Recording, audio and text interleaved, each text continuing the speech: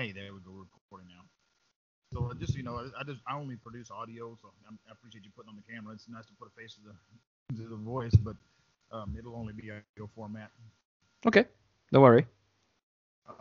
Now, you your name is Greg, Yeah.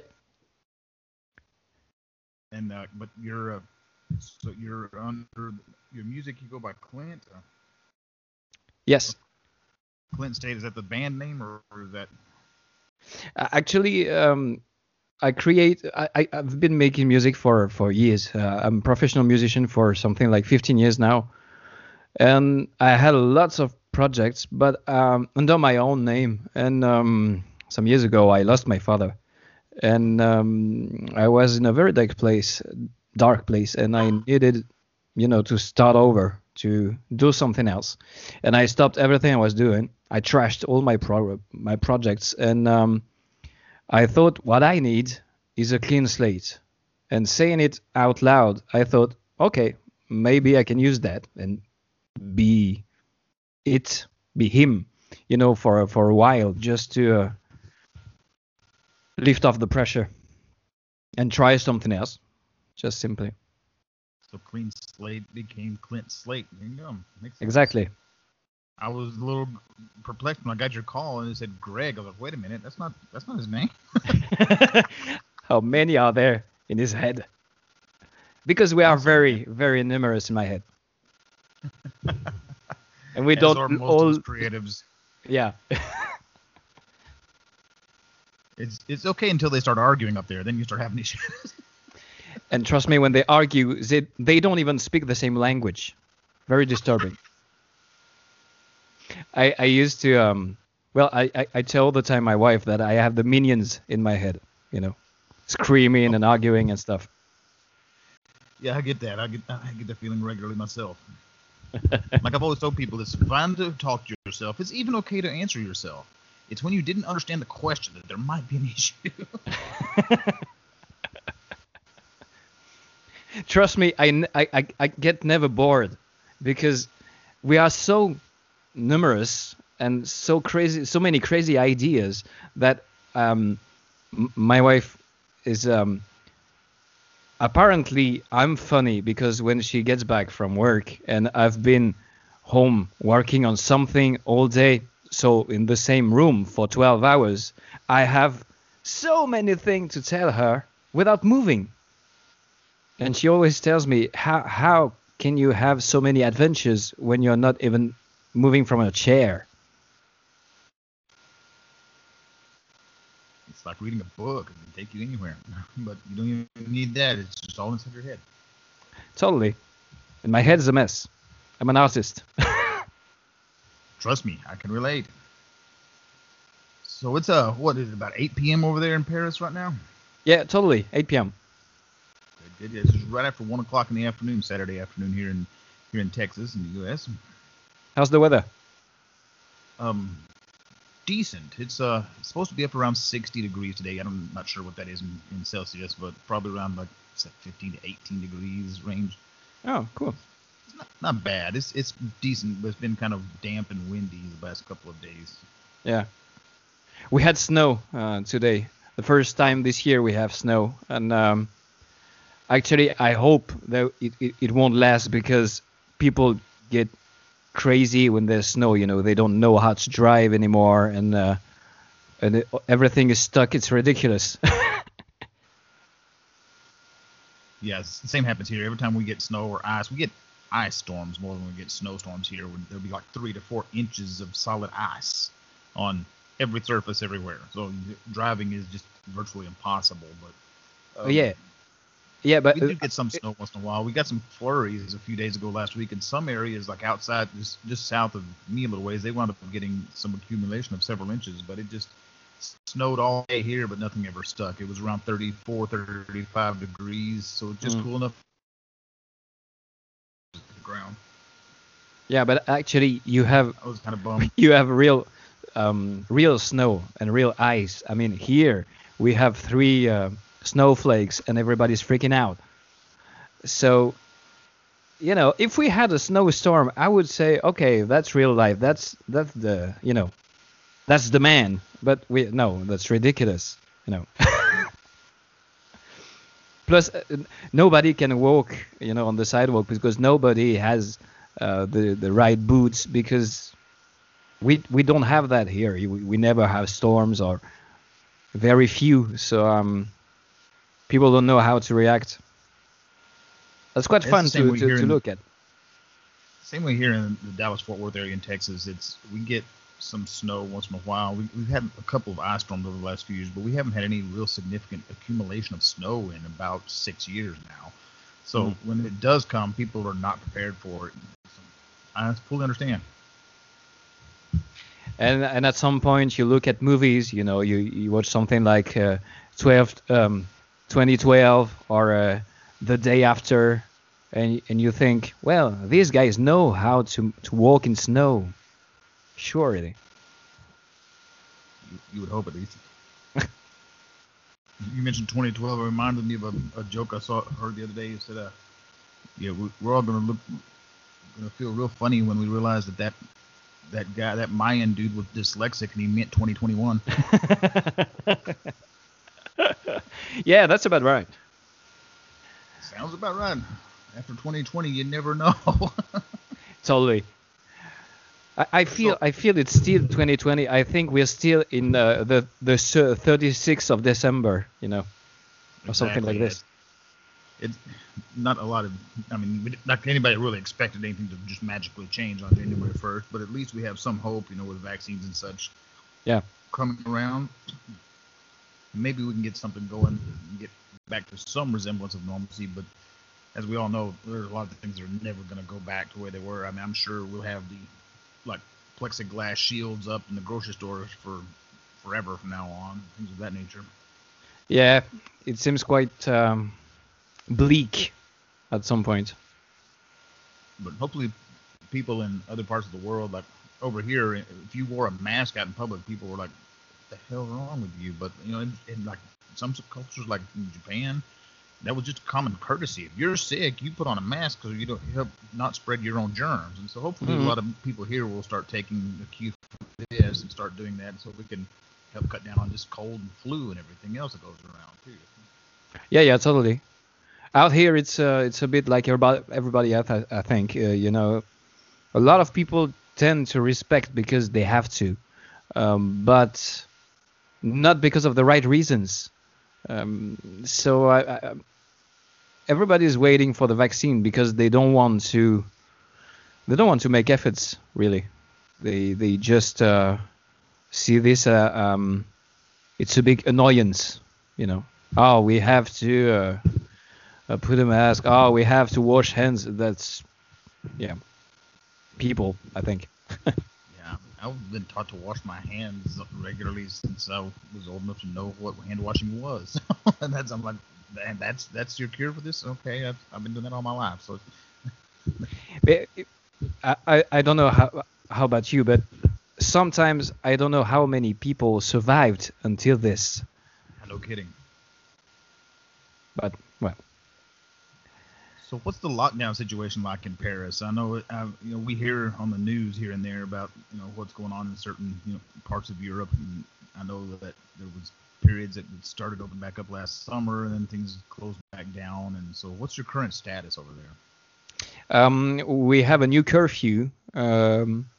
We're on a curfew. We were on a curfew from 8 p.m. to 6 a.m. I think for a month, I think. But now it just changed, and now it begins earlier. So it's from 6 p.m. to 6 a.m. And I think we are locked down. The lockdown is only on the weekend, I think, and not everywhere. It's just rubbish because they don't really know what they're doing, just like everybody, but they change all the time, so it's quite weird. We had all the east of the country, so something like 20 regions that had a curfew, but not the rest, including Paris, where I am. Whereas Paris has the most people and the most movements, and so that's That's not very logical. So I don't know. And people tend to. I know we French people seem to be very reluctant for everything. we we shout a lot and we make strikes and stuff. So people don't seem to trust the government actually. Not that much. I get that. We have a lot of that here too. I mean, as was representative of some morons storming our federal Capitol building last week. Yeah. That's going to date this reference, this episode of when we recorded it. I so to be honest, I'm far from the U.S., so I only see things just like you, I guess, Right. on the television or on the internet. But I had the impression that I was in a Terry Gilliam movie.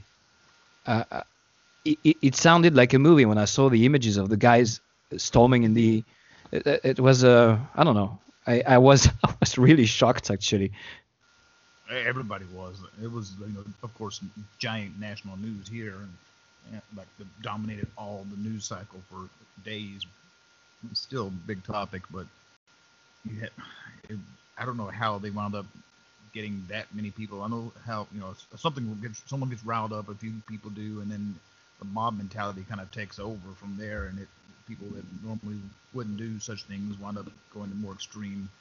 Just like any time you have riots or anything in the streets, that's usually the case. But I don't know how these people thought it was going to be a good idea to basically invade our federal Capitol building and trying to pull off a coup in this day and age, because you should probably expect that's not going to end well. Yeah, totally. What I found very strange watching it live is that people were very smiling and were very how to put that, Disneyland, taking pictures and everything of Yeah. of the capital, inside the capital, and you think, well, if that's a bit of a warfare, it's a coup. You're not there to do tourism. That's weird. And you don't go there because you look cool. Because I saw a lot of guys with what I call these guys. I mean, I don't know. We're a movie. Have you seen Idiocracy? Yes. Yes. I feel I'm living in Idiocracy for years now. You're not far off. Man, that's a good analogy, and that instance from last week just kind of helps support that theory.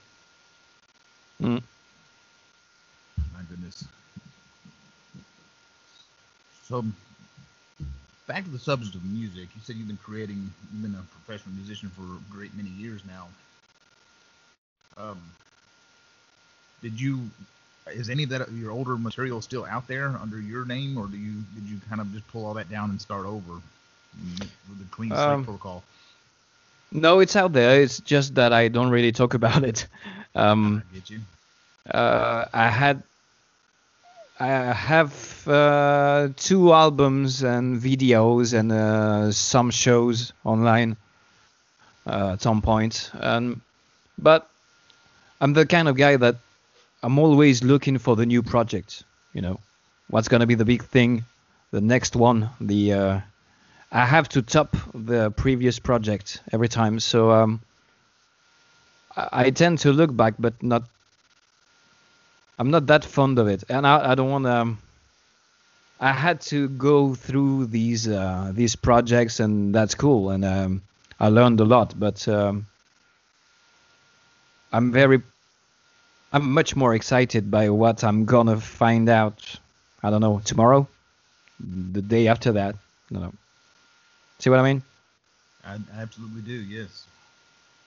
So right now I'm promoting Dragons, but my mind is always looking for something. So I'm already thinking, well, I should be doing something else. So what should I do? So I'm it's kind of an endless race, actually. Now, I know you're a multi-instrumentalist too. So do you play everything on that album, or do you have some other musicians you work with, at least part time or something? On this one, I played with a rhythm section because Actually, I didn't intend to do an album. It was the first lockdown in Paris, and I was depressed because all my projects were killed instantly. So I did record a cover a day during the lockdown. So I ended up with 50 acoustic covers, just for the sake of it, to remain sane to a point. And then after that, after the end of the lockdown, I thought, well, I should occupy my time with something I wanted to do for quite a long time, is to use the cut-up technique that I discovered through David Bowie in the 90s. The cut-up, in one word, is just you take, well, at the time, it's a surrealist, an abstract literary technique from the 1920s.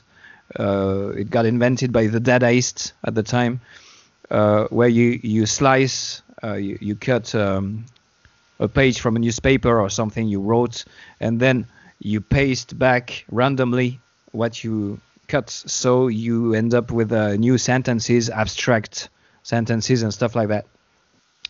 And Bowie used it, and Thom Yorke used it, and I thought, well, it's been years now, I want to try this, I want to try to surprise myself and write something else. And so I thought, I have the time now, and I don't even have to have newspaper or write it, because there are generators online now that you can find on the internet. So I had this in mind, and then on the other hand, I thought, I can't see any instrumentalist. There are no musicians. I'm stuck at home, and I don't have all my instruments at home. I'm just with 2 guitars and my computer.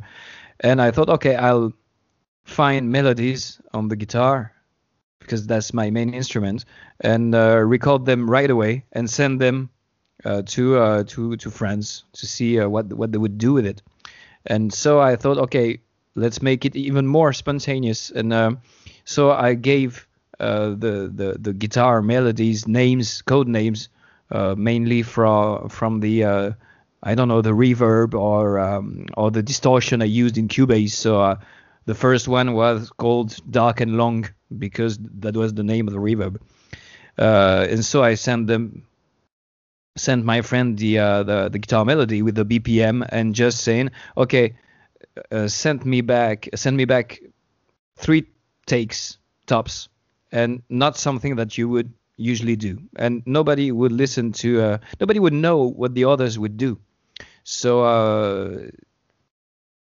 for instance, I would the first one I received drum tracks, 3 that were different, but I misplaced them in the project. So it was kind of offbeat and strange, and I thought, that's wonderful. And so I kept the mistake. The bass player sent me 2 tracks, one melodic and one a groovy one, and I kept both. And I created the songs around the editing being part of the composition. Is this way too long? I think I lost you. Are you there? Bill? Can you hear me? Oh, hello. Oh, you're there. Okay, good. Yeah, I was here all along. I was listening to you, and suddenly my audio cut out. I don't know. That's twice now it's done that to me recently. I'm thinking it's internet service glitch, but hopefully it won't become an issue again. I thought I was actually just enjoying listening to the process there. That's interesting. So you're kind of like doing it. You just never know what it's going to look like at the end. Everybody throws their part in there, and you mix it in a pot and see what comes out the other side, right? Totally. And that's the fun of it, cool. Because I know how to songwrite. I mean, I know how to use my guitar and my voice and find something, and I can write a song in 15 minutes, and that's nice. But I wanted to experiment, and I wanted to have a journey with the songs. I wanted to tame them. I wanted to get rid of my habits and find something that, grows itself out of nowhere, in fact. That's a really interesting concept. Makes me want to try that now. That's quite fun because, to be honest, I didn't know if it would work, and I never knew from song to song if the water would run out or not. So every song is different. I tried to put a flavor. How do you call that? I didn't want to get locked and stay, buried in rock or I don't know. I tried everything just because one tiny sound would give me the idea that, I don't know, I could use a flamenco guitar in the middle of a progressive sequence. And that's nice because right now you get the feeling of, ooh, I've got an idea. That's awesome. It may be kind of hard to pull off live, but who knows when that's going to even be an option again for a lot of people. Totally. But I tried to learn my own songs, for the sake of it, just acoustically. And that's quite fun because it reminded me of the Some Kind of Monster documentary on Metallica. Oh, yeah. I actually have not seen that one, but I've heard about it. Well, you see them in the studio working on Saint Anger, and it's close to that because when they were recording the album, Hetfield was playing riffs and singing, but not at the same time. So when they went on tour, they had to learn their own songs.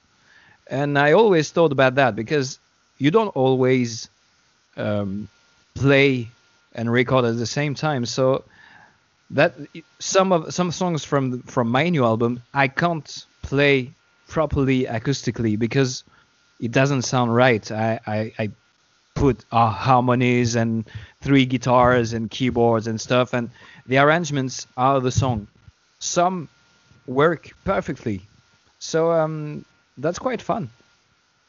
All of this is for fun. It's just music. I've only recently started getting to where I can actually kind of somewhat play and sing a little bit at the same time, but I'm not a great singer anyway. That's why my band has someone else doing that. But I joined that band. They already had an existing singer, fortunately, is what I was looking for. But I know, like James, going back to some of their older work, even like he in the studio would never like record them simultaneously. He would record his guitar parts and then record his vocals later. So that I can see that being an issue. You never really did them both at the same time that much. You may have when you're working it out early on, but not in the studio. You're not. So then you have to kind of like, okay, how do I play and sing this at the same time? Totally. And but what's interesting is that I'm a huge Queen fan, and they put me into music when I was a kid. And what always attracted me with them is that they had complicated songs, structure-wise and harmonies and stuff. But when they were on stage, they didn't have loops and tapes, and they only had a keyboard player from 81 to 86. But up to 81, there were only 4 on stage, piano, guitar, drums, and 3 vocals. And what was interesting is that they were rearranging all their songs just to find the right DNA, what makes you recognize the song when you listen to it. And I always remember that when I play my own songs, because I try to not play the record, but play what you seem to recognize as the song, if you see what I mean.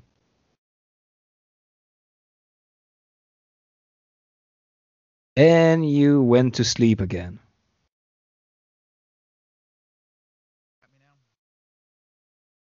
Oh, hello. Oh, Okay, we're back. you're back. Okay, good. I don't know why that keeps doing that. Anyway, what I was saying was I've done that. When you try to learn a song that I'm trying to think of a band that nothing's coming to mind, but oftentimes they'll have Oh, I lost you in the middle of the sentence. that era. They would have like 3 different guitar parts layered on top of each other.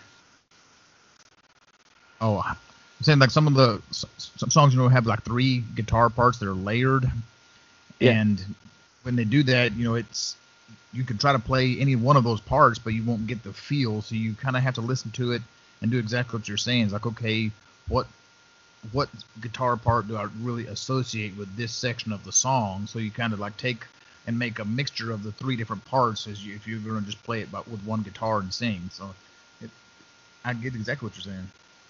Yeah, totally. And I I, I mean I saw live real real good bands. I mean I saw Coldplay, I don't know, 15 years ago, and that was very nice. I had a nice evening, but that was it. That was nice because it was too close to the record.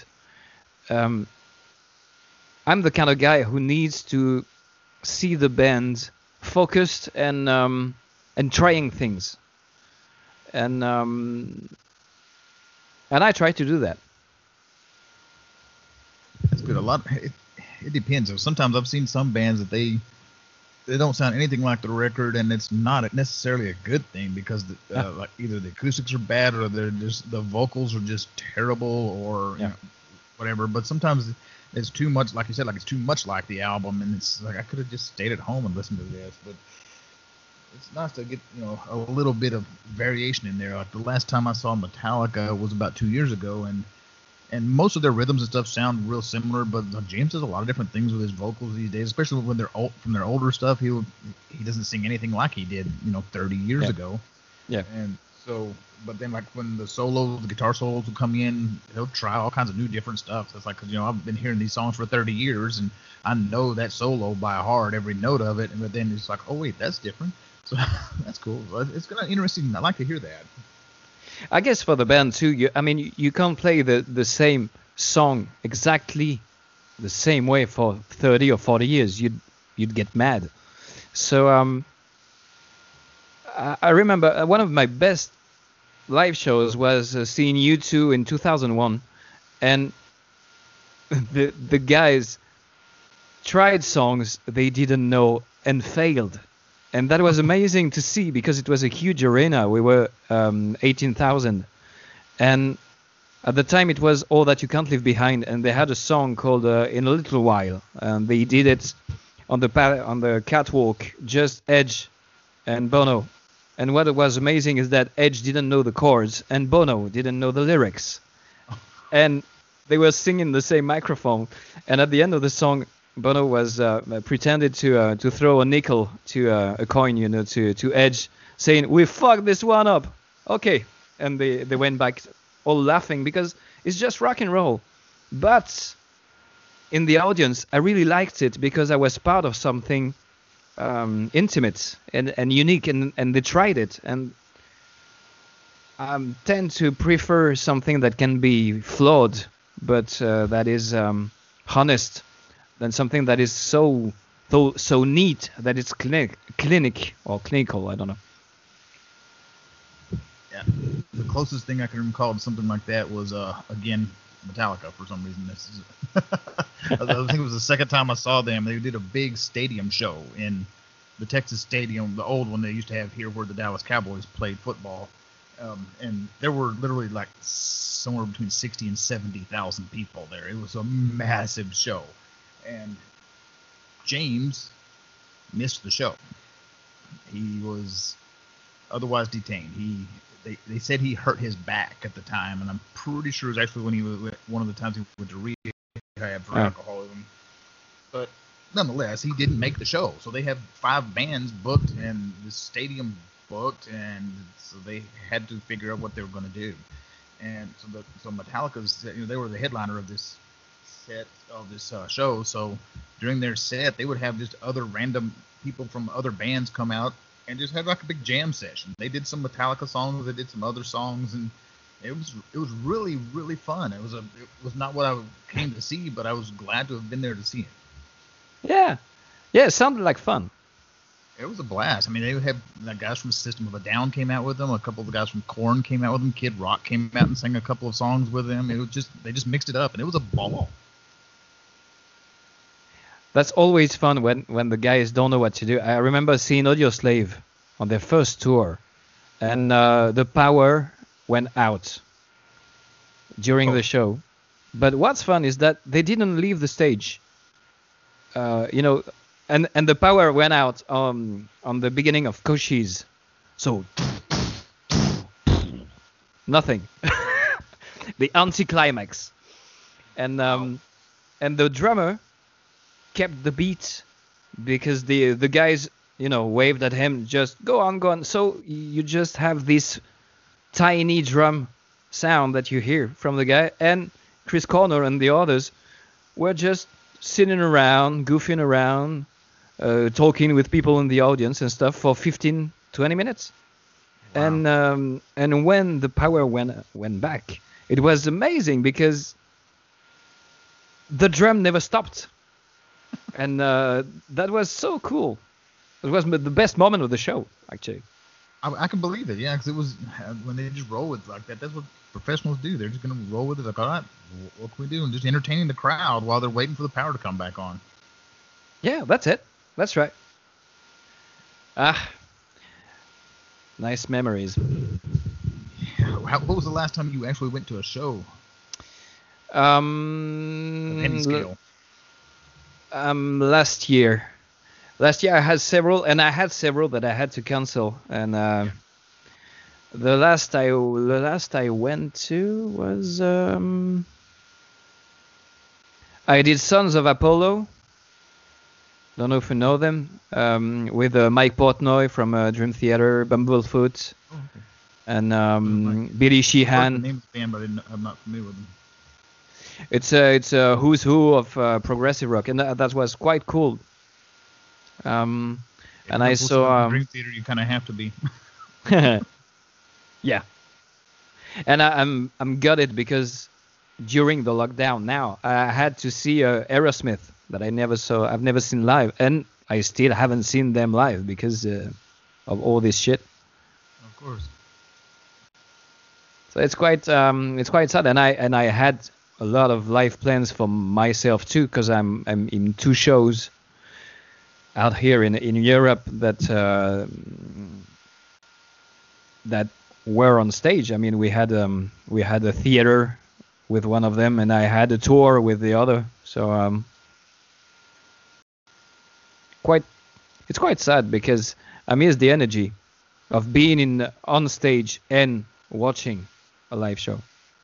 And me too. Back in 2019, I got really into doing a lot of local shows, just going to see a lot of just local acts. And sometimes you'd have some national acts would be coming through town with some like not big major headliners, but people that would like headline clubs and such regularly and on tour.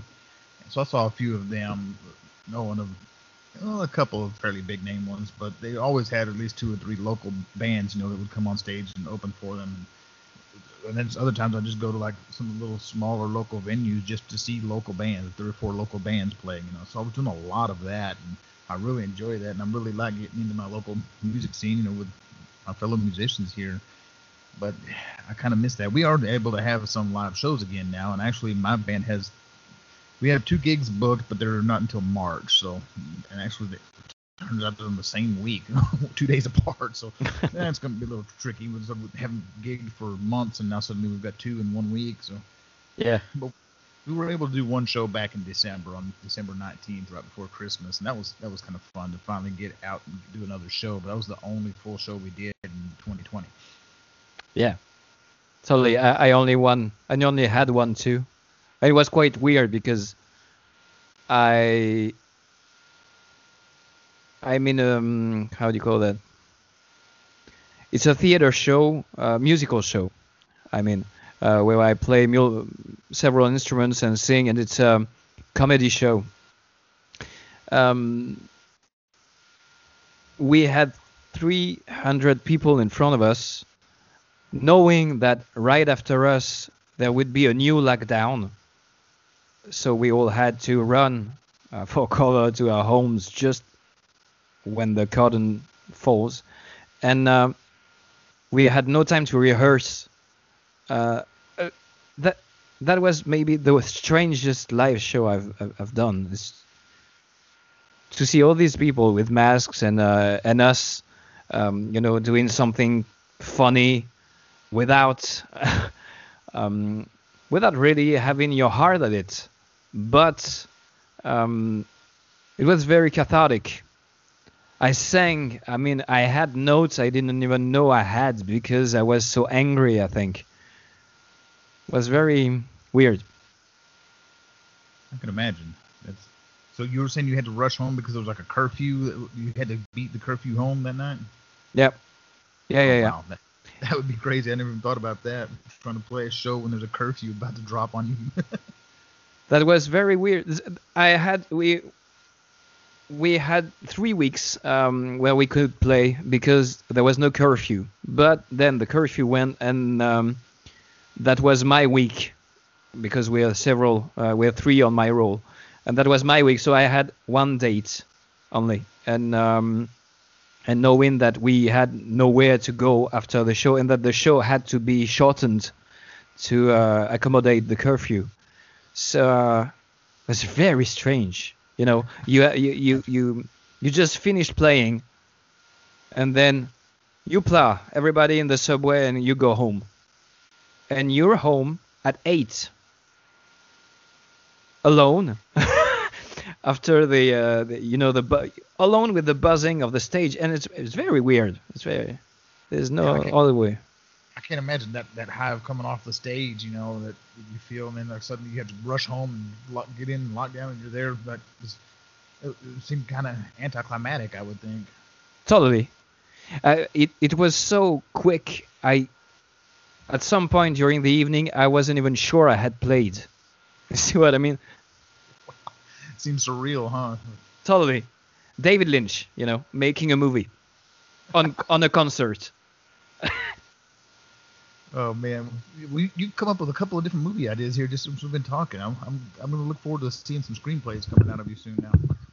Oh, they would be weird too, I think. Well, the Minions writing the screenplay are quite weird, Minion Lynch Especially and Kevin, right? Minion Spielberg. Especially Kevin, he's weird, and Bob too. Those two. Banana. You want to be in a banana hidden in every single scene of the movie somewhere. That's part of the trick of it. You have to find the banana in every scene. I saw the movie with my wife, and I thought there's a scene where I don't remember which one plays the guitar and plays like Van Halen, and I thought that's amazing. I want that. I lost you again.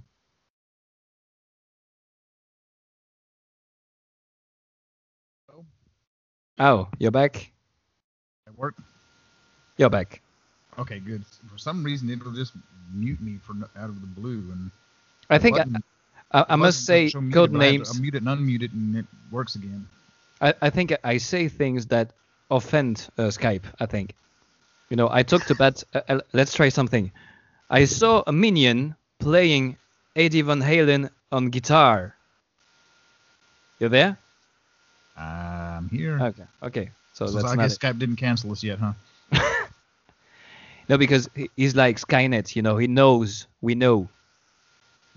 Oh, yeah, they are the all-knowing, all-seeing crap of the world, as said from Fight Club. Oh man.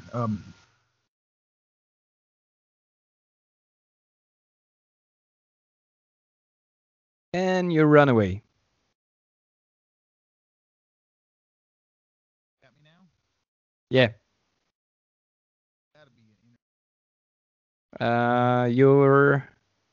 You're very far away. Hear me now? Yes, I think. And no.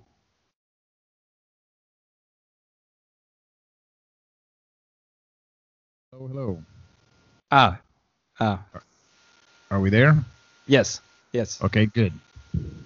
I'm starting to wonder if it's not this microphone. I've swapped out, started using a different microphone than the condenser mic I was using early on. It picks up too much ambient noise, so I was switching to a different mic. Now I'm wondering if maybe that's not my issue. I'll try a different one next time. Go back to the other one, see if I still have that problem. Anyway, I was trying to wrap my brain around how weird it was to come home and right after a show like that. I still just can't get over that. That is so weird. To be honest, I didn't want to do it because just for one night, um, I didn't feel it didn't feel right, you know. And being on stage was such a relief, you know, after a year. That's the longest I've ever been far from the live show. So actually, it was a nice shot, you know, of adrenaline. But I don't want to do the same thing again. It's too weird, too strange, too frustrating. Yeah, absolutely. It's just like, oh, you can't really enjoy the moment fully that way. No, but at at the same time, I feel like 2020 had me doing things that had me do things I didn't plan. But I'm quite happy with the album, for instance, and and all the things that came from the album because it, it generated 9 songs, and then I decided that I would do 9 videos in the same way I did the album. So with with what I have at home, you know, on my own, and try to do something with it, and then I met people on Twitter, just like you, and I ended up doing 9 radio shows on German web radio, where I can play songs that influenced me and talk about them and introduce the new video and stuff. And so 2020 wasn't that bad because I wouldn't have thought about this at the moment, I think, and maybe never. So, you know, a silver lining. Exactly. A lot of, and I've been saying this all along, that a lot of positives would come out of this. It's just you have to look for them a little bit more, and it's not just fall in your lap. You have to be innovative and get creative on how you do things, like you've obviously done. You know, you've been highly innovative this past year, so kudos for that. That was really quite an accomplishment. Thanks. Given all that was going on. I think I had no choice. You know, it's too. We're too numerous. I mean, I would have. What's the name of the guy in Aviator? Howard Hughes. Oh yes, Howard Hughes, yeah. Yeah. My wife during the first lockdown was telling me, "Okay, go shower, shave. You're turning Howard Hughes now." And I think I was a bit insane, so I had to find a project to remain somewhat human. I think we all experienced a little bit of that too. I know I went like way too long without a haircut, but a lot of that was out of necessity because hair salons were all closed down. So, yeah, yeah, I think a lot of us experienced a lot of that. I know, like especially during the first couple of months of lockdown, I was drinking a lot more than I normally do. It's not uncommon for me to have 2 or 3 drinks in an evening, but I would sometimes start, noon. Yeah. Because why not? I mean, I don't have anything going on, but like my whole routine was off. I'd say routine. There was no routine. My whole routine was the fact that there wasn't one. Yeah. I might go to bed at 2 o'clock in the morning and sleep until 10 or 11, and then the next night I may be like tired and fall asleep around 10 p.m. But then I'm up at like 6 and I'm ready to go, but then something comes up or I get into the middle of a project or something, and I may wind up the next night be up until the sun comes up. It was so erratic. It's a bit like Lost. We were in the beginning of season 1 of Lost. Yeah, that's another good way of putting it.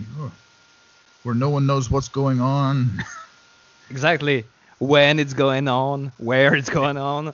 Who are you? I don't know. Who am I? Who are you? Walt!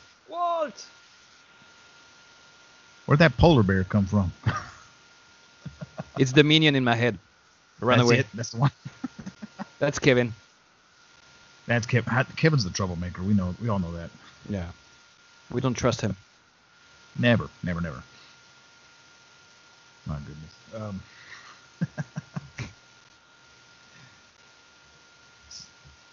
I went to watch that movie. Actually, I had never seen the first one. I saw the second one first, Despicable Me 2, in the theaters. And took my daughter when she was only about 4 or so. My ex-wife and I took her, and that movie was just hilarious. We saw it in 3D the first time, so Yeah. it was just really quite an experience. I've been hearing about these minions. You saw them everywhere, the merchandising for them all over the place, but I finally got to go see a movie with them, and oh my gosh, I was glad I did. I wound up having to go back and watch the first one, and then I took my daughter just a couple years ago when the new Minions movie came out, and we went and watched it too. It's just so silly, and I was really interested in how are they going to come up with a storyline around these little goomers that just run around randomly like they do, and they did a pretty good job of it. Yeah, totally. I Far better than the what was that one, the Emoji movie. I didn't even try it. Yeah, be glad. It was an hour and a half worth of mobile app product placement. Okay. Wrapped around a very, very poor plot line. Oh no. No, the minions. I like the minions, but just like I like the penguins in Madagascar. Oh yeah. I've never seen those actually. Oddly enough. That's quite fun because it's they're the comic relief of the movies, but they can have enough character to and charisma to stand on their own. Right. I haven't seen that one, but I can see that because they're actual voice actors. They actually do stuff. They have actual characteristics, not like frickin' emojis. I mean, like the whole plot line of emojis was like every emoji had one job to do. You had the meh emoji, and that's all he did all day, every day was just meh, and it was just bizarre. And apparently, this same universe exists thousands and millions of times over in every single phone. And if there's a problem with one, they just delete it. So they were going to delete the phone. So everybody, their whole universe was going to be destroyed if this one emoji didn't do what he was supposed to do. And that was the basic plot of the movie. And it's like, really, that's a little disturbing. And they were doing crazy stuff, like they were trying to get to the other side of the wallpaper, and they had to ride the streams from Spotify to get over there, and just like it was ridiculous how they stretched these premises out to actually make a storyline. That sounds quite weird. It was very much so. And it's not very attractive. No, there wasn't much of anything attractive about it. It was just a train wreck from start to finish. On the other hand, I enjoyed the Lego movie. I've never seen those either, any of the Lego movies, and everybody just raves about how good they are. And yeah, but I, for some reason, haven't caught them yet. Honestly, I really have fun because I didn't think I would, actually. But that's quite clever, and it talks to children and to grown-ups, so it's quite cool. It's cool. Yeah, it's what I've heard. Everybody I've talked to about it at all has said they really enjoyed it. It's on the list. There are 2 or 3 different Lego movies now, aren't there? I think 2 and a spin-off on Batman. Yeah, the Batman movie, and then they worked a lot of Star Wars stuff into them, and all kinds of crazy stuff. And that's a video game with Star Wars Lego, I think. But I think it was an offshoot of those characters from the versions of the characters from that Lego movie. Oh yes, I think. They even did Playmobil, I think. They do everything. Was that? Yeah, maybe. I don't know. I forgot about Playmobil, that they were even a thing. My daughter was into them for about a minute, and it was a very short-lived thing that she had with them. She was already getting around 8 or 9, 10 years old when she kind of first discovered them, so she was already on the way out of playing with such kind of small kid toys and such. Oh, for grown-ups like us, there is one I enjoyed. I tried to figure out the name in English. I think it's Wreck-It Like Ralph. Wreck-It Ralph. I've never seen that one either. My daughter has. She loved it. That's fun for grown-ups because it's full of old video games. Oh, fun. Yeah, actually, it would be then. Do y'all have any of those like retro arcades over there? They're really popular around here these days. Not really. We had some, but not anymore. They've gotten really popular. There's a couple of different like regional chains here that have several locations. There's one that's called Free Play Arcade. You pay $10 at the door, and all the machines are just free at that point. And they sell food and drinks and stuff like that there too as well. I'm sure Cool. the bulk of their profit comes from the food and drink, but and you can just walk in there, and kids are allowed up until like I think like 8 p.m. or 9 p.m. on the weekends, and then it's adults only because it's more of an adult alcohol type place. And you can buy beer and whatnot all day, but they like to keep a more adult crowd in the evenings, which makes sense. But I've taken my daughter; she's 13 now. We've gone to those a couple of times. It's so fun going in there and like seeing like Donkey Kong and Space Invaders and Defender and all those old games from like I remember playing as a little kid on the Atari. Wow. I remember I'm almost 50, so I was one of the first generation that actually grew up with video games. So I got my first Atari console. We got it as a family when I was like 6, and that was the greatest thing ever. Yeah, I know what you mean. I'm 43, and I had I don't even know what the name MO5 Thomson MO5 I think when I was 8. And something you plugged on the TV, and you could program, and you had games on cassette. So loading game took forever, And there was a console here called the Atom or something like that used cassette tapes. It was really bizarre. I think that's what it was called. I only had one friend that had one. They weren't that hugely popular. It was kind of in that little lag time when the Atari had been around for a while, but before the NES came along. And Nintendo came along, and that changed the game forever. Yeah, totally. Had one too with the huge I don't even know the name. The huge cartridge. Oh yeah, the big cartridges and pop in. You had to blow on them, to get rid of the dust. Yep. Oh man, that brings back memories. Yeah, we're old geezers.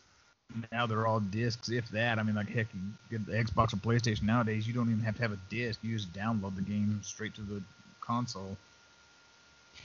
And think about how many flops you could make. You could put on a floppy disk. Oh wow, it would have taken thousands of floppy disks just to load one game. Yeah, totally. Just our phone now is more powerful than all these computers we had back then. The phone that we carry around in our pocket has more computing power than NASA did when we landed on the moon. That puts it in perspective. Yeah, totally. But we can't all go to the moon right now, and that's a bit disappointing. It is, isn't it? Somebody needs to get on that. When I was a kid, we were promised moon colonies by the time I was growing up. Now, come on. We need this. And we need the overboard. I mean, I grew up with Back to the Future. I'm waiting. Yes. That and flying cars. Yeah, too. Yeah. Flying Definitely. Cars. It was just assumed we would have flying cars by now. We would be living like the Jetsons at this point in time. And now looking back, it's like as much as technology has advanced over the last 50 years, how absurd was it to think that we'd be that much further along by now? Because it seems like it was a rapid progression now looking back. But yep. We're nowhere near where they would guess we would be. I mean, what was it that there was a movie, some sort of a dystopian type movie. It was Mad Max. Mad Max, yeah. It was set in 2021. Yeah, I saw the meme the other day. Yeah, me too. Wow, and I'm kind of glad it didn't go that way. Yeah, me too. Me too, because the clothes are not that great. I mean, that won't suit me. I'm not up for it. Yeah, I don't. And all this sand. I mean, no. Yeah, I grew up in West Texas. I've seen my share of sand. I'm sure you're not familiar, but Western Texas, once you get up onto the plains, it's pretty much the same through most of Mexico and up into Oklahoma and all that whole region, central region of the U.S. is just a big flat nothingness. It's just really bizarre. The trees start getting a little bit shorter, but there's still trees and stuff. And then you hit this edge, you can see there's just like this giant rock cliff that just undulates in and out and you come up towards it, and you go up this road that leads up through it and up on top of it. And next thing you know, it's just flat nothingness. It is such a bizarre. It's almost like you just transported to another planet. Wow. I took my daughter out there a couple years ago, and she'd never been out there before, and she was just in awe at how drastically different it is from where we live. Yeah, I can picture that. I've only been to the desert once. I spent a few days in Oman, and that's the only time I went to the desert, and I found it scary. I can imagine. It's a crazy place. It was very bizarre to be in the middle of nowhere and hear nothing except the wind and the sand rolling. It was just strange. And at the same time, it was scary and relaxing. I don't know how to put it, but it's just feeling lonely in the loneliest place possible, and at the same time, not. Very bizarre. That reminds me of whenever I was in the Navy in my early 20s, back in the early 90s, and we stopped in very near there at Dubai. But where the Navy ships, where the port is out there, it's outside of the city a little ways, so it's just a channel that was cut out of the sand, and they poured a concrete retaining wall and all the way around it, so ships can roll in and moor off to this concrete wall. But then the gangplank drops, and the end of it's sitting on sand, and when you walk off, and you hit dirt, and all you can see for as far as you can see is sand. There was a few little buildings off in the distance down to our right there, where you could go down there to some of the service buildings and whatnot, but ahead of you and back to the left was just nothingness. And you hop in a taxi or a bus or something, and you jump in and you ride for about 15 minutes, and suddenly this giant modern city just arises out of the sand, out of the middle of nowhere, and you've got 5-star hotels and shops and electronic stores and just everything under the sun. It was so weird. Oh yeah. Wow. Talk about surreal. So at the same time, it's quite inspiring.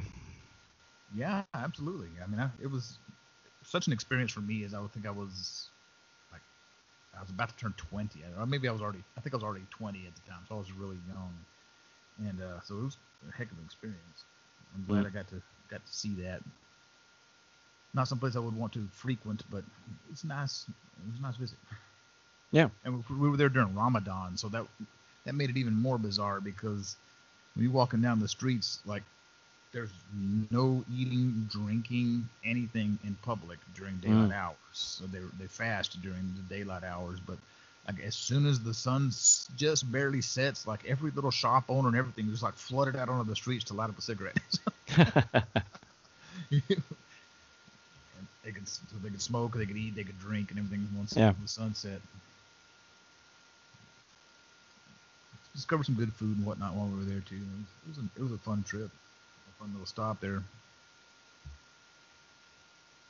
So, would rather I refer to you as Clint or as Greg? I should have asked this probably in the very beginning. Whatever you want. We both agree. Or Kevin or Bob or. Yeah. Also, banana. Whatever works at the moment, huh? Gotcha. So what's on your agenda now after Dragons? I mean, are you working on a new project yet, or are you just trying to get the word out about that one for now, or what's coming on the horizon? Well, I'm still promoting it because I do everything on my own, you know. Right. So I'm I'm my own promoter and stuff, and actually it's a full job. So a full-time job. So I spend my whole days, looming on on the internet and trying to find places and people to talk about it and make sure somebody listens to it. But at the same time, I've have another album that's ready and that's shelved for 2 years now, and that's a concept album with a story, and I wanted to do it like a movie or a series, and I don't have the budget for it at the moment, so I'm afraid it's gonna be my smile, like Brian Wilson. It will never see the light of day for 50 years, and maybe later, I don't know. So I'd like to finish this one, or I wanted to work on something on. I did a song when Chris Cornell died, and I wrote a song as a tribute, but nodding to his style, his vocals, his lyrics, his songs, his bands, his everything. But not that's not a pastiche. That's a tribute. I'll let you listen. You'll see for yourself. But um, I thought then that it could be nice to do an album like this where I try to emulate what I like in artists I like. But that's a huge project because I have to dissect everything, in Bowie, Queen, and whatnot. So I think about it, but I don't have the time for the moment. And maybe I would love to do an album where I don't play guitar because guitar is my main instrument, so I have a lot of habits with it, and I love it. So I thought maybe it could be fun if I tried to write and compose without it. What would come out? And Interesting concept. I like concepts because I like limitations. I always thought I I tend to thrive within the box because I'm pushing the box. I every time I give myself uh, limitations and barriers and frontiers and stuff, and the whole point of the project is to push them back, and that's when I start to be creative. If I have too much freedom, I don't know what I'm doing. I don't see the point of doing it. So I try to give myself a little constraint. It helps to have some direction to go in. I know, like when if I just pick up the guitar at random in the middle of the day, just try to play whatever comes to mind. I always default back to the same old things I've been playing for years and years. Yeah. So I think that, like what you're talking about trying to get away from the guitar to break those habits, that's great. Cause I can see where that'd be a big issue. Like I don't write a lot of lyrics. I've written a few here and there, but nothing that's ever seen the light of day. But like in my band, even when I go to try to like come up with a new riff or at home or whatever, I tend to get back in those same patterns unless I've recently been working on something, and I'll kind of learn some new technique or something. Then I'll kind of gravitate toward that for a while until I really kind of more incorporate that into my style. But everything I go to try to write right off the bat, it sounds a lot like everything else I've written when I'm sitting down just trying to do a new riff, and so it's helpful to have something to get you out of that rut. But I get exactly what you're saying. And I feel the same. I mean,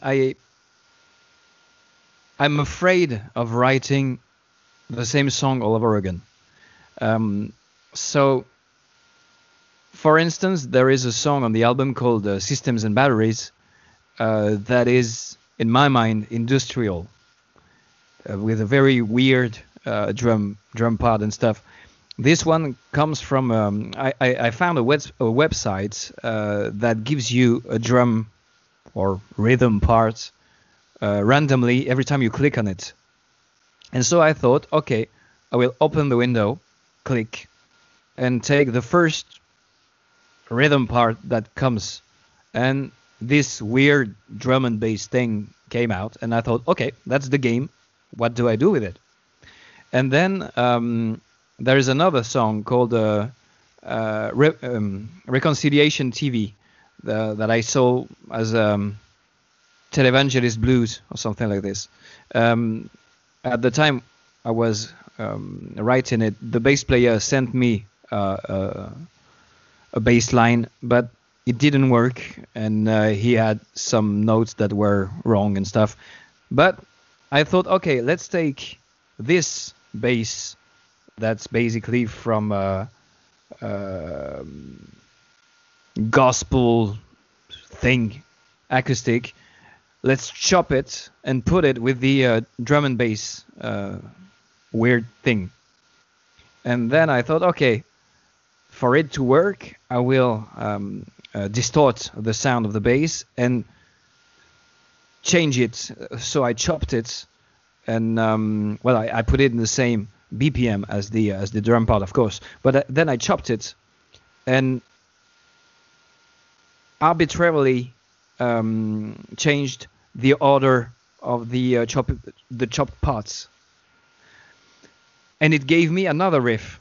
And you can't. I don't think you can relate the two songs. It's impossible because nothing is the same. But so it's just to say that the song comes from this, and I didn't touch my guitar. My guitar came way after that, and the guitar you hear on the record, people think they're keyboards. So you don't hear a guitar, but it's a guitar. It's not a keyboard. And then I added an acoustic guitar that I played once because I heard it in my head. And then I thought, okay, I don't have a song per se at the moment. It's just rhythm parts and stuff. But I hear this guitar thing, acoustic guitar thing, that could be a good counterpoint. So I record it, and then I think, okay, I will cut it in three different parts, totally arbitrary parts, and then it will be the structure of the song. And I did. That is the song. That's kind of crazy. That's kind of crazy. I mean, hearing myself saying it, I know it's crazy, but what I try to tell you is that this, to be honest, doing this, even saying it now, it's thrilling because I wasn't sure what I was having, what I was getting at the time. Every time I was doing something, I didn't know what the end result would be.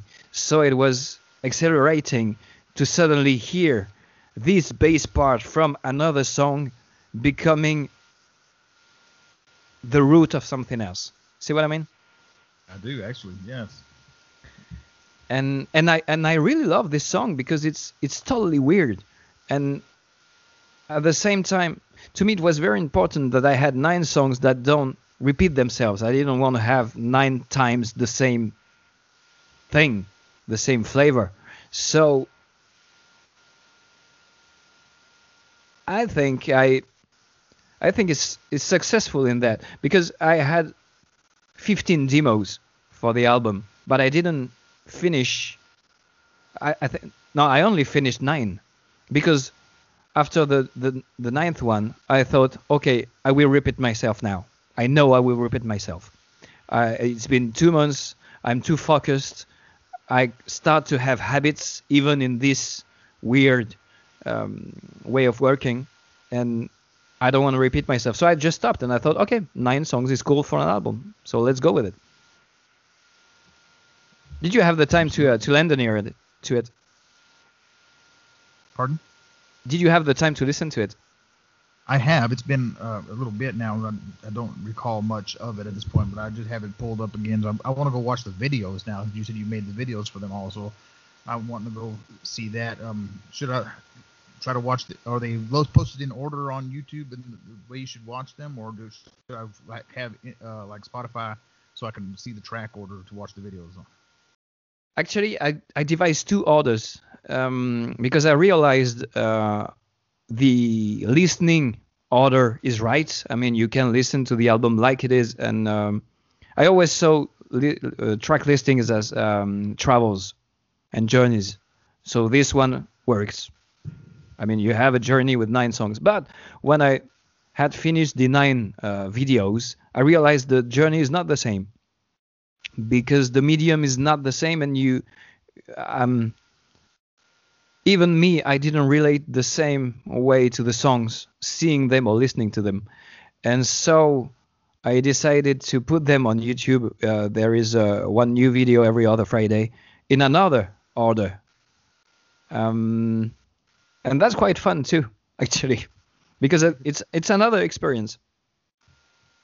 It just translates completely differently to video than it did in strictly audio form, huh?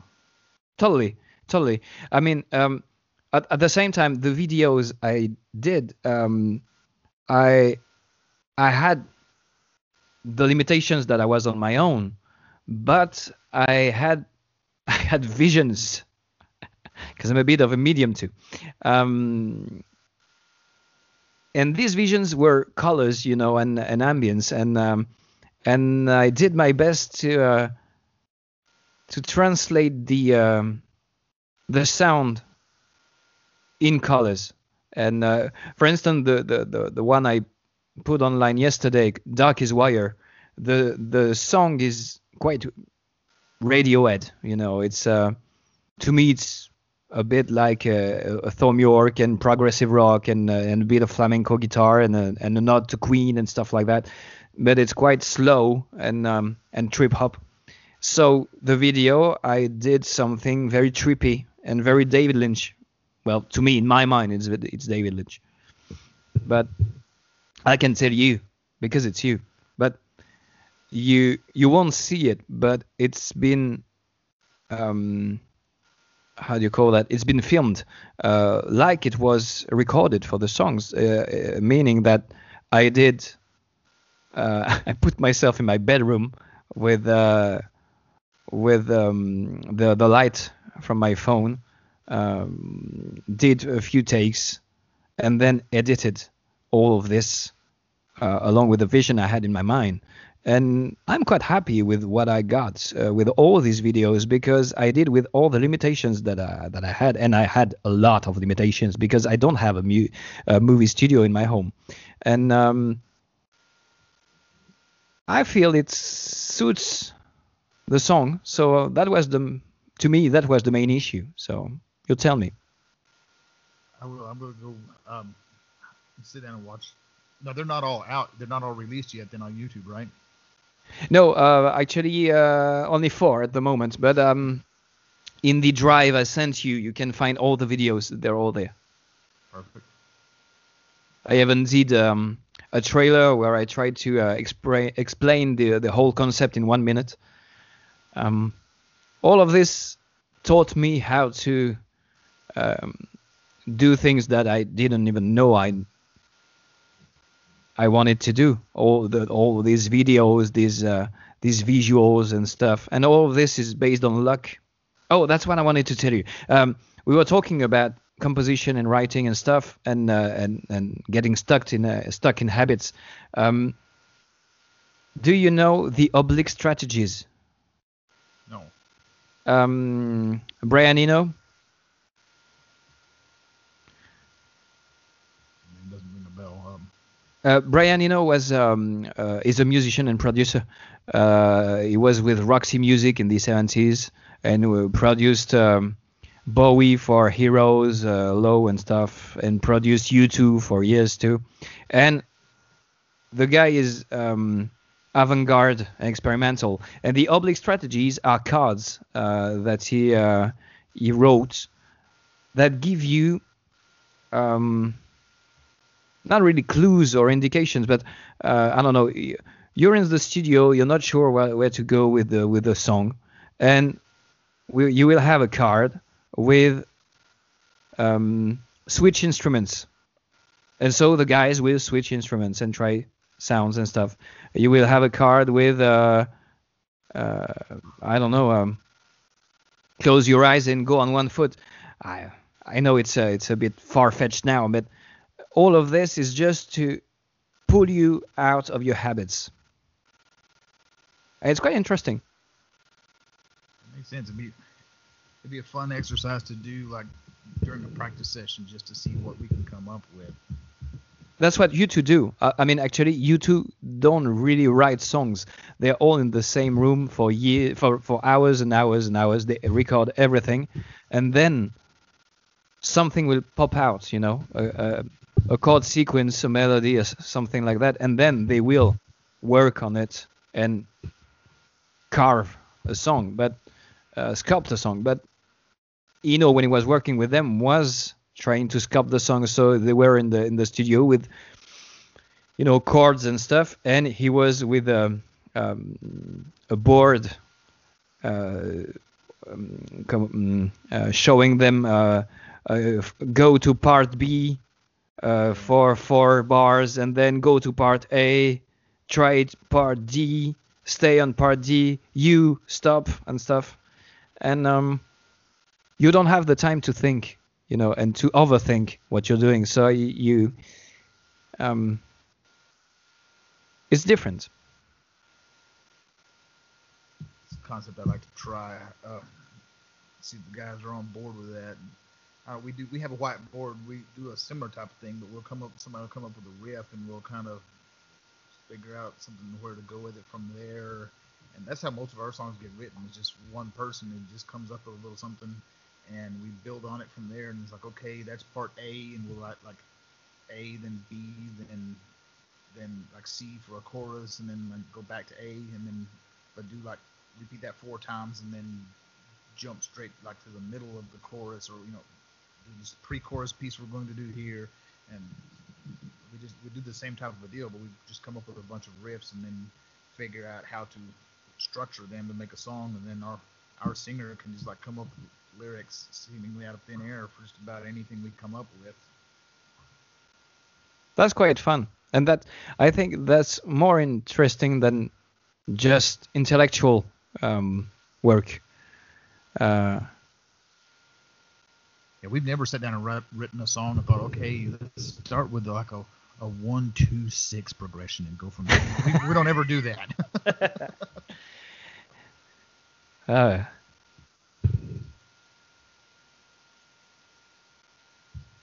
wouldn't even know how to go about that. Like just actual like old school composition where you sit down and mathematically work it out on paper and then play it.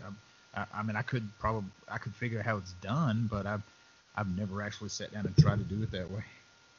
I don't even know how to read music. Oh, you don't? No, I'm a self-made man on every instrument. I just watch and learn. I learned how because I was in band through middle school and high school here for 6-7 years. I played the saxophone. No, that's cool. But that doesn't translate very well to guitar sheet music. It's a whole different animal. So. Yeah. To me, it's just dots on paper, It really is.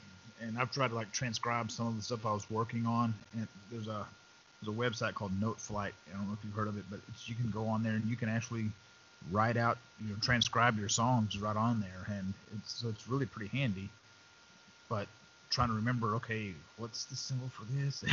And then because I haven't done any of that in so long now that it took me a while to get going. And just like one song that I had a basic verse, a basic verse and chorus riffs down, and just trying to write those out and copy them over and create just that basic concept just for the guitar part. It took me days. And this is something I already had worked out. I knew how to play it, but just trying to document it on paper, that was the hard part. It just takes practice like anything else, I suppose. Yeah, I guess so. Sometimes I think that I should learn how to write because I'd love to work with a string section and stuff. And right now it's a bit complicated to explain a classically trained cello player what I want. So I don't know. Maybe find somebody that can transcribe what you're playing really fairly easily, a lot easier than I can. So somebody that knows that a little better that could easily come in and just watch you play and like, okay, and like this note here, this note here, and this note here, then they could transcribe that out in a matter of minutes, and then round up transcribing it to different keys and whatnot to hand off to the different string sections. That part's easy. You wouldn't necessarily need. You could always find somebody that could do that part of it for you. Yeah, maybe I should try that. Because I'm always hearing harmonies and melodies and stuff, and I cannot emulate everything, and I'm still a self-taught man, so I have limitations about all this. But I'd love to write an album where I don't play on it, you know. I don't know if you heard about that, but Beck put out an album some years ago that wasn't an album, it was a songbook. So if you wanted to hear the songs, you had to play them. Oh wow, no, I don't remember hearing that. That's crazy. And I thought it was very fun because for him, if I remember correctly, it was a way of connecting with his fans, because they would play the song, but they wouldn't have no more guidelines. I mean, just the songbook, just the score. So he said everybody could have their own visions of his songs, and I thought that's quite nice. Right, everybody could play it a little bit differently and wind up with their own interpretation. Totally, without being influenced by the guy who wrote it. Yeah, because they never heard it before until they played it themselves. That's really, really cool. I have to look that up. I didn't even know that was a thing. I don't remember what it was exactly, but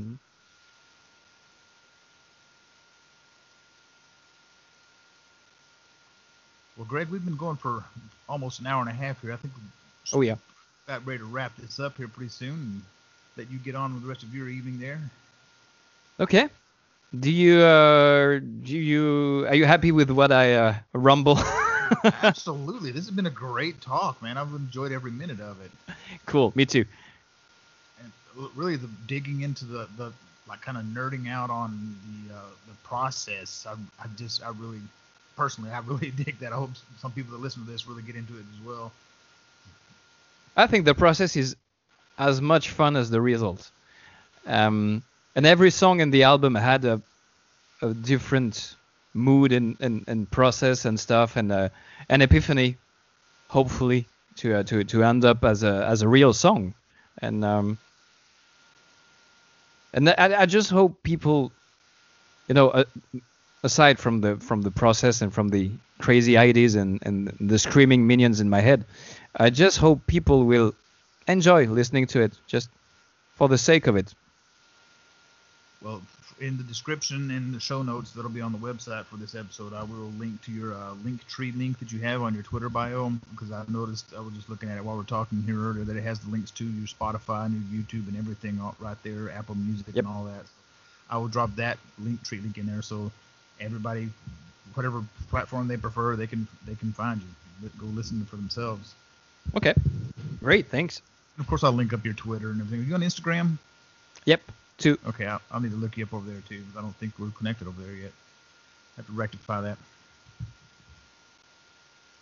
Excellent. Well, man, it's been good talking to you, all of you, Clint, Greg, Kevin, Bob, all of you. It was good to have y'all on. Thank you. Thanks. Merci. Had to throw the merci in there. Well, I hope you have a great rest of your weekend. We'll talk to you soon. Yes, talk soon. Have a nice day. Yeah, I shall. Thank you. Bye-bye. Bye-bye.